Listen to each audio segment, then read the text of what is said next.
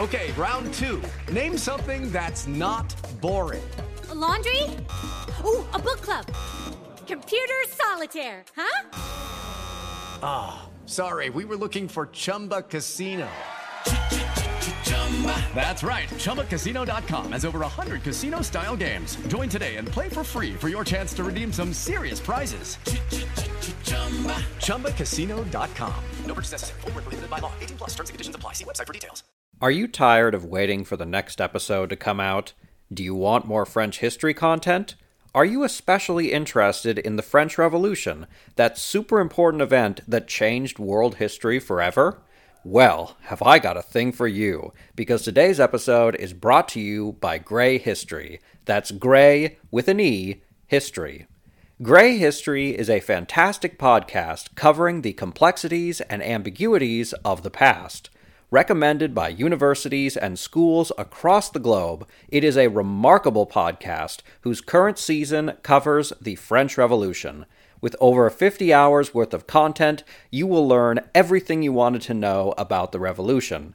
So put it on your list, because it is one of the greats among the pantheon of French history podcasts. That's Grey History, Grey with an E.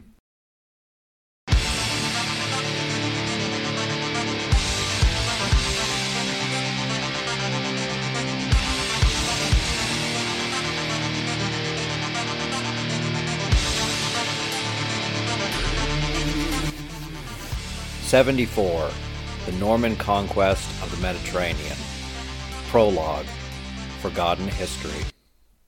Who does not know that the race of the Normans declines no labor in the practice of continuous valor?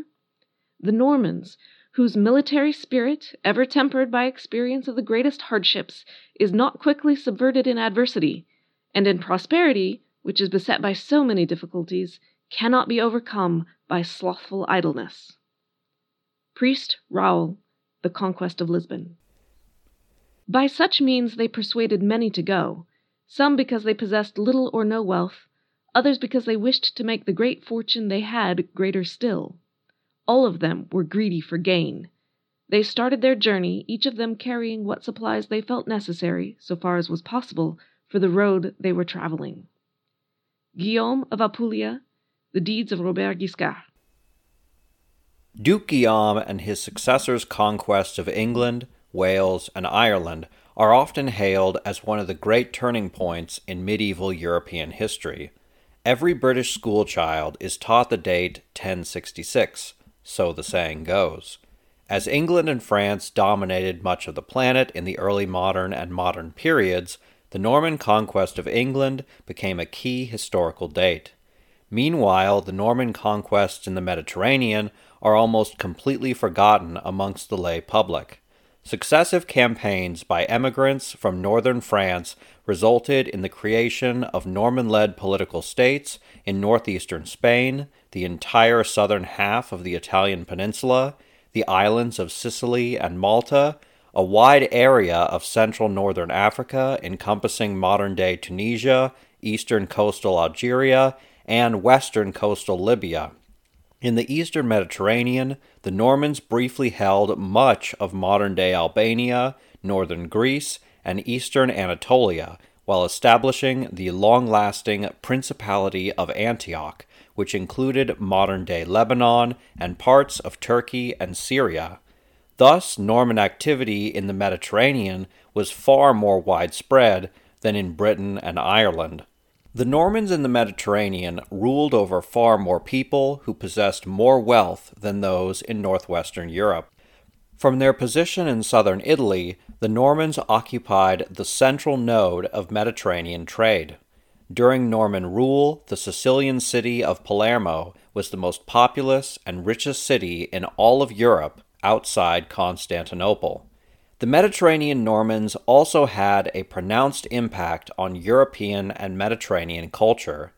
Travel between Norman states led to the creation of the Mediterranean lingua franca, a hybrid language of Old French and the dominant languages the Norman settlers encountered. If you've wondered where the term lingua franca came from, The answer is that Normans invading and traveling through the Mediterranean established their own language as they crossed seas and continents. Aside from linguistic developments, the Normans also facilitated cultural exchange between European and Afro-Asiatic cultures. The palaces of the kings of Sicily, some of which are still standing, are a testament to the intermixing of Christian and Islamic tastes, often taking more from Fatimid Egypt than from Italy. From their powerful states, the Normans played important political roles. It is perhaps not an exaggeration to say that the Normans ended the Roman Empire and inaugurated the Byzantine Empire. Before the 11th century, the Greek Byzantines ruled much of southern Italy and perpetually dreamed of reconquering the old Roman Empire. The Normans expelled the Greeks from their Italian possessions and seriously threatened their territory in the Balkans, ending any realistic goals to remake the old empire of classical antiquity. When the Normans were not fighting against Greeks, they defended them against the newly arrived Seljuk Turks, who invaded Anatolia. Moreover, the Normans played a central role in European affairs. Depending on the time, they were either allies or enemies of the papacy at a time when popes sought to assert their independence against the Holy Roman Empire. The Normans in the Mediterranean were a major force in religious affairs. In 1054, Christianity experienced one of its two largest schisms when the Pope in Rome and the Patriarch in Constantinople excommunicated each other. This event, known as the Schism of 1054, divided Christianity between the Catholic Church and Eastern Orthodoxy. The Normans championed Latin Christianity, replacing the Greek priests in southern Italy with Catholics. Moreover, the Normans became the driving force for crusade. In Spain, Norman soldiers expunged Muslims from the northeast and set up a Christian state in Tarragona. Other Normans seized Muslim Sicily and over 2 centuries turned it into a Christian country. Finally, when the official crusades began, the French and Flemish soldiers largely passed through Norman lands alongside Norman warriors on their way to the Holy Land. There they established 3 states ruled by French, while the Principality of Antioch was ruled by the legendary Norman giant Bohemond. The Normans in the Mediterranean thus played a central role in European and Mediterranean political, economic, cultural, and religious affairs. This begs the question, if the Mediterranean Normans were so important, why has their story been forgotten by the general public? I've read various explanations for why this is the case. One argument is that the Norman conquest of England was long-lasting, and the conquest of the Mediterranean were temporary.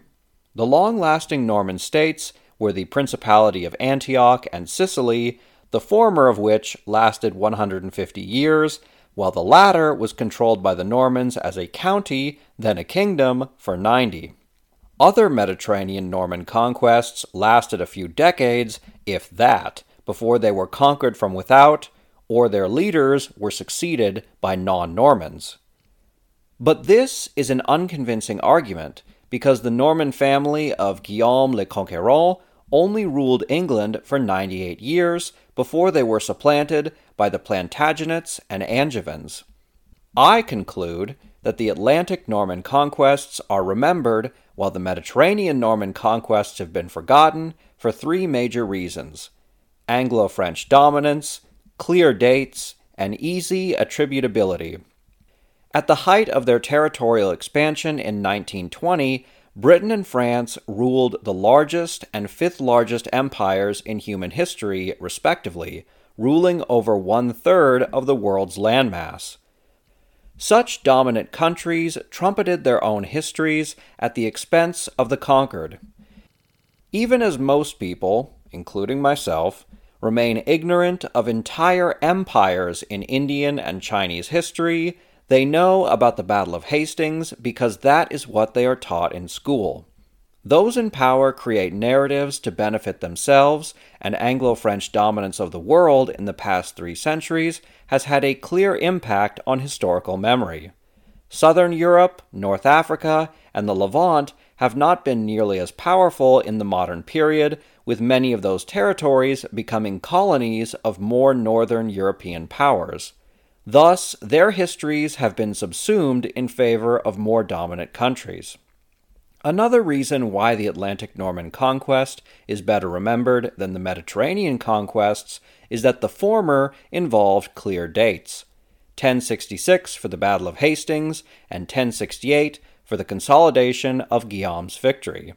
In contrast, Norman conquests in the Mediterranean were piecemeal and spread across centuries. Even within one country, the dates are complex. Roger II of Sicily ruled as count in 1105, but as king in 1130. Compare this to Guillaume, who became king within months of his arrival. If there's one thing that people like, it's clear stories, and the Norman realms in the Mediterranean are variegated geographically and temporally. Finally, the Norman accomplishments in the Atlantic are far more easily attributable to the Normans than those in the Mediterranean. 1/3 of English words today come from French, a direct result of the Norman invasion. From 1066 until the end of the 100 Years' War, English politics was intricately connected to France due to Guillaume tying 2 polities together. For this reason, English monarchs continued to claim the title King of France until 1801, when Napoleon Bonaparte was first consul. It is very easy to ascertain how the Normans influenced English politics, culture, language, and religion. It is not nearly as easy to do the same with the Normans in the Mediterranean because they were a very small minority ruling over large populations. It's clear that the Mediterranean lingua franca was created as people traveled between Norman states, but the language itself was not even French. One historian claims that it was poorly spoken Italian. Most of the words were not French, as the language incorporated every major spoken tongue in the area. Culturally, the Normans largely adopted the existing norms, traditions, and architectural styles of the peoples they conquered. These areas had histories going back thousands of years. Most of the people lived in areas with Roman constructions from a millennia before the Northmen stepped foot on foreign shores. These proud peoples, with well-developed culture, were loath to adopt practices of the barbaric North. By contrast, the Normans readily adopted southern customs. If anything, the Normans were facilitators of culture between Mediterranean territories. As such, they may have had a bigger influence on culture than their northern counterparts, but it's much more difficult to attribute developments to Normans emulating Italian, Greek, and Arab styles rather than those peoples. For all these reasons, the Normans are viewed as the dominant force in the Atlantic and a disruptive, temporary force in the Mediterranean. Yet, these Normans had an enormous impact on history, and their legendary adventures in the Mediterranean are even more incredible than those in the Atlantic.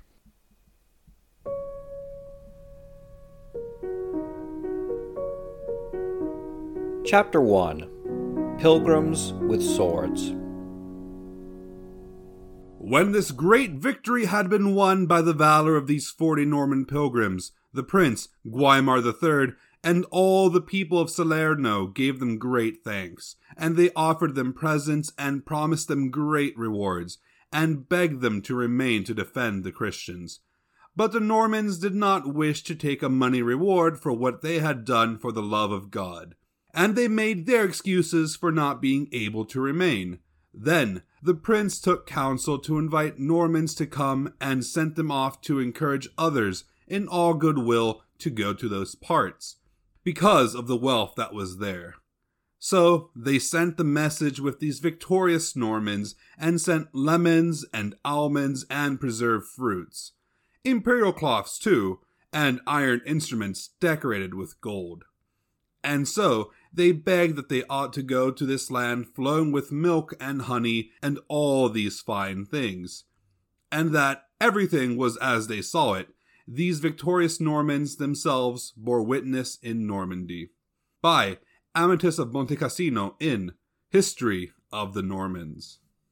The first leader of the Normans in Apulia was Thorsten called Scyttel, a man skilled in many affairs. Among other examples of his courage, he once wrested a goat out of the mouth of a lion. The lion was furious that the goat should have been taken away from him, but Thorsten seized it with his bare hands and threw it over the walls of the Duke's palace as if it were only some little dog. The Lombards with great envy wished him dead, and led him to a certain spot where an enormous dragon dwelt, together with a vast multitude of snakes. Then, seeing the dragon coming, they fled headlong. When Thorsten, ignorant of this trick, saw his comrades fly, and in his amazement asked his armor-bearer for the reason for such a sudden flight, the flame-vomiting dragon suddenly came towards him and with his mouth open attacked the head of Thorsten's horse. Thorsten, his sword drawn, struck bravely and soon killed the wild beast, but, infected by the dragon's poisonous breath, he died 2 days later. Amazingly, the flame erupted from the dragon's mouth and burnt his whole shield in an instant. After the death of Thorsten, the Normans chose Rainulf and Richard as their leaders, and under them avenged Thorsten's death by raising a serious rebellion against the Lombards. From the Orderic Vitalis in Deeds of the Dukes of the Normans. Today's episode is brought to you by Factor. Factor provides fresh, never frozen, chef-crafted meals that are ready to eat in just 2 minutes. Factor includes a variety of plans, including Calorie Smart, Protein Plus, and Keto, among others. Factor is perfect for a busy routine, with high-quality, healthy food that fits into your daily schedule. Mouth-watering dishes like chicken and mushroom tetrazzini, cavatappi and Italian-style pork ragu, and artichoke and spinach chicken are all on this week's menu, and you don't want to miss out on those. In addition to savory meals, Factor offers snacks and wellness shots, the latter of which has become a personal favorite of mine. Go to factormeals.com/FrenchHistory50 and use the code FrenchHistory50 to get 50% off Factor Meals. That again is factormeals.com/FrenchHistory50 and use the code FrenchHistory50. Sign up today. Your stomach will thank you. For Europeans outside the Byzantine Empire, Italy was a second Holy Land. It was not the Holy Land where Christ performed miracles, sacrificed his life, and redeemed all humankind. Instead, Rome was the center of the Christian faith. It was, according to Catholic theology, where St. Peter established the Church, becoming its first pope. All subsequent popes were leaders of Christendom, and people living north of the Alps adopted Italian monastic orders and liturgical practices. Wealthier people first traveled to Italy to visit its historic basilicas, monasteries, and shrines before journeying east to the Promised Land. Those too poor to travel to the Levant went to Italy alone. Of all the Europeans who traveled to Italy in the 11th century, perhaps none were as populous, organized, and armed as the Normans. Contemporary chronicles claim that this was because Normandy had become overpopulated. Much as earlier manuscripts claimed that the Vikings became overpopulated and left Scandinavia to conquer northern France, they repeat this topos, asserting that Normans left their new homeland for better opportunities. There is perhaps some truth in this. Normandy was a fairly populous place by the beginning of the 11th century. Its relatively lax laws, first set by Rollo, invited immigrants from France and Flanders seeking a better life. Long-standing connections to the Atlantic world meant Scandinavians could easily settle there as well. There was only so much land to go around, and the younger sons of nobles received ever smaller manors for their inheritance. Unlike the Germans or French, who settled into the lands they had conquered, the Normans maintained much of their Scandinavian culture and were far more likely to travel abroad as mercenaries. It is no wonder, then, why the Normans, more than anyone else, sought their fortunes in foreign lands. There is one more reason we can add for why so many traveled abroad, and that is political instability in Normandy. In 1027, Duke Robert le Magnifique came to power amidst the mysterious death of his brother, prompting insurrection. Robert eventually established himself and exiled those who opposed him. In 1035, when the young Guillaume le Bataille became Duke of Normandy, there was a prolonged period of violence as his enemies sought to assert their independence or even take control of the duchy itself. Guillaume defeated his rivals, leading to another wave of exiles.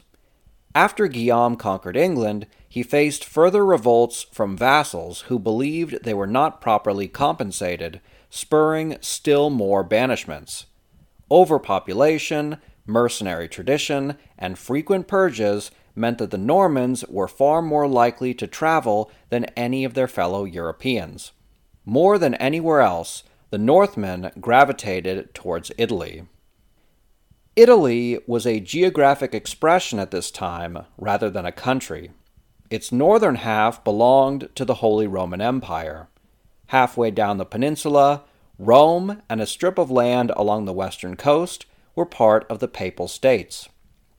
The popes claimed their territory was independent, though the German emperors regularly treated these as a subdivision of their realm.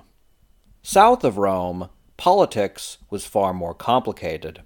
The names for the various regions changed over time, and various powers divided up the country differently on their maps. I'll give the simplest description possible while still being true to the general layout. Southern Italy was essentially divided into two regions, Calabria and Apulia. If you can imagine the Italian peninsula as a woman's high-heeled boot, Calabria formed the long toe. Apulia rested opposite Calabria and formed the heel. That is, the lengthy Adriatic coastline facing the Balkans. Apulia owed allegiance to the Byzantine Empire, whose Greek-speaking officials and Orthodox priests ruled over the local Italians. Its capital was the eastern port city of Bari. Calabria was largely controlled by a group of nobles who called themselves Lombards, after a Germanic people that conquered Italy in the 6th century. After centuries of intermarrying with local Italians, the Lombard rulers were fully integrated with the locals, speaking their language and adhering to Latin Christianity. While the Lombards were essentially Italians, they did form a ruling clique of families that descended from the original Lombards, as opposed to the rising power of the native Italian aristocracy. The Lombard lands were dominated by the Principality of Salerno, which occupied the arch of the Italian boot and divided Calabria, the toe, from Apulia, the heel. In the northeast was the Principality of Benevento, while in the northwest was the Principality of Capua. In the southwest, the long toe was controlled by the Byzantines, with their largest city at Reggio.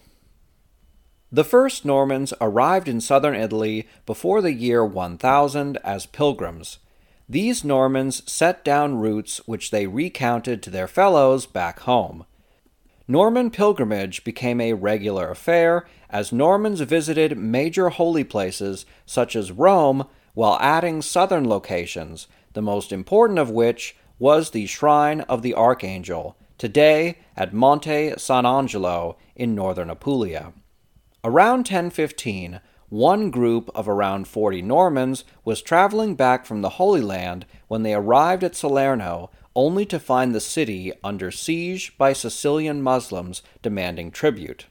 The Normans decided to aid their fellow Christians and defended the city, repulsing the marauders. If you believe the later Norman chronicles, The Italians were too cowardly to fight the Sicilians, and only after the Northmen upbraided them and began their own charge did the Italians rediscover their courage and fight to defend their city. Afterwards, Guiomar III, Prince of Salerno, was so grateful to the Northmen that he begged them to stay.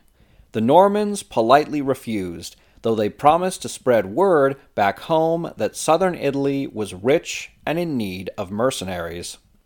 Shortly thereafter in Normandy, the 5 sons of a petty noble family named Drongo became infamous when some of their number killed one of Duke Richard II's relatives in an act of revenge.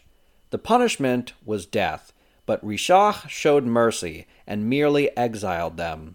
The eldest brothers Gilbert and Osmond led their younger siblings Rodolphe, Rainulf, and Ascleton out of the duchy, alongside 250 soldiers with promises of foreign riches. The caravan traveled to Italy, stopping at the shrine of Michael the Archangel. There they were greeted by a Lombard lord named Melus. Melus had been a powerful man, so powerful that he had conquered the important port city of Bari and took other towns from Byzantium between 1009 and 1010. The following year, the Byzantines sent an army to retake what they had lost, and Melus was set to flight. Even though he lost the lion's share of his lands, Melus gained the patronage of the Pope, who wanted to expel the Greeks from Italy. When the Drengo family arrived at the shrine of the Archangel in 1017, Melus saw this as his chance to regain his lost land.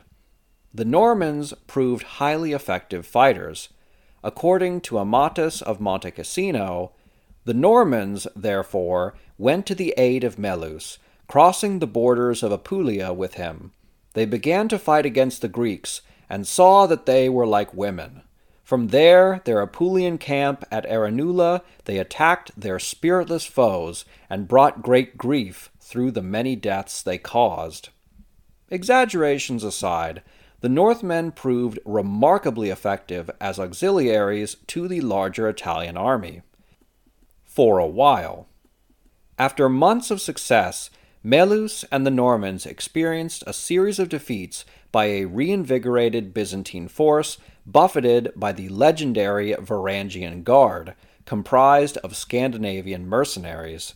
On the 1st of October 1018, the Italians and Normans met the Byzantine host at Cannae, where the Greeks devastated them. Adhemar of Chabon recounts, "The Normans were defeated, laid low, and wiped out, and a great number of them were led off to Constantinople, where they spent the rest of their lives in prison. Whence comes the saying, 'The Greeks captured the hare along with the cart.' For 3 years, then, the road to Jerusalem was closed, for on account of the anger of the Normans, whatever foreigners the Greeks came across, they led them off in chains to Constantinople and let them suffer in prison there." The elder brothers of the Drengo family, Gilbert and Osmond, were killed outright. The third brother, Rodolphe, fled north with Melus to the court of the German emperor. The last 2 brothers, Rainulf and Ascleton, led the surviving Normans, who retreated from Apulia into the Lombard lands. There they sold their services to various lords and protected pilgrims for a price. Over a decade, Rainulf attracted more Normans to his cause until he led a small army. It's unusual for foreigners to form an army within a country's borders, and no doubt the local lords resented the Northmen's presence. Yet, Italy was divided, and broad changes weakened the established powers. The Byzantine Empire came under attack from Turkic groups on its northern and eastern borders, stressing its resources and leaving their Italian possessions with less support. Meanwhile, the native Italian landed aristocracy resented the dominance of the old Lombard nobility, leading to divisions. Southern Italian political instability meant no one was willing to directly take on the Normans, and instead the local lords either hired them or paid them off. As a result, the Normans grew more powerful until in 1028, Sergius IV, Duke of Naples, offered Rainulf his sister in marriage and bestowed upon him the title Count of Aversa, making him the first Norman uplifted to the Italian nobility. Meanwhile, Rainulf's brother, Ascleton, became Count of Acerenza, while Rodolph returned from the Holy Roman Empire and became a minor lord of Comino. Rainulf's ambitions stretched beyond his immediate borders, and he sent word to the men of his homeland to join him. The most important of all these was the Hauteville family, whose 2 or 3 eldest brothers arrived in 1035. With the help of the newcomers, Rainulf grew so powerful that he conquered the Principality of Capua just south of the Papal States, and declared he was its new prince, though no one else recognized his presumptive title. Nevertheless, the Norman leader was now one of the most powerful men in southern Italy. However, Rainulf was not the undisputed master of the Normans, who came to Italy in waves and gave their loyalty to whoever led and paid them best. There were various factions of Normans, and Rainulf was just the most important of several. The Drengot family laid a foundation for Norman rule in southern Italy.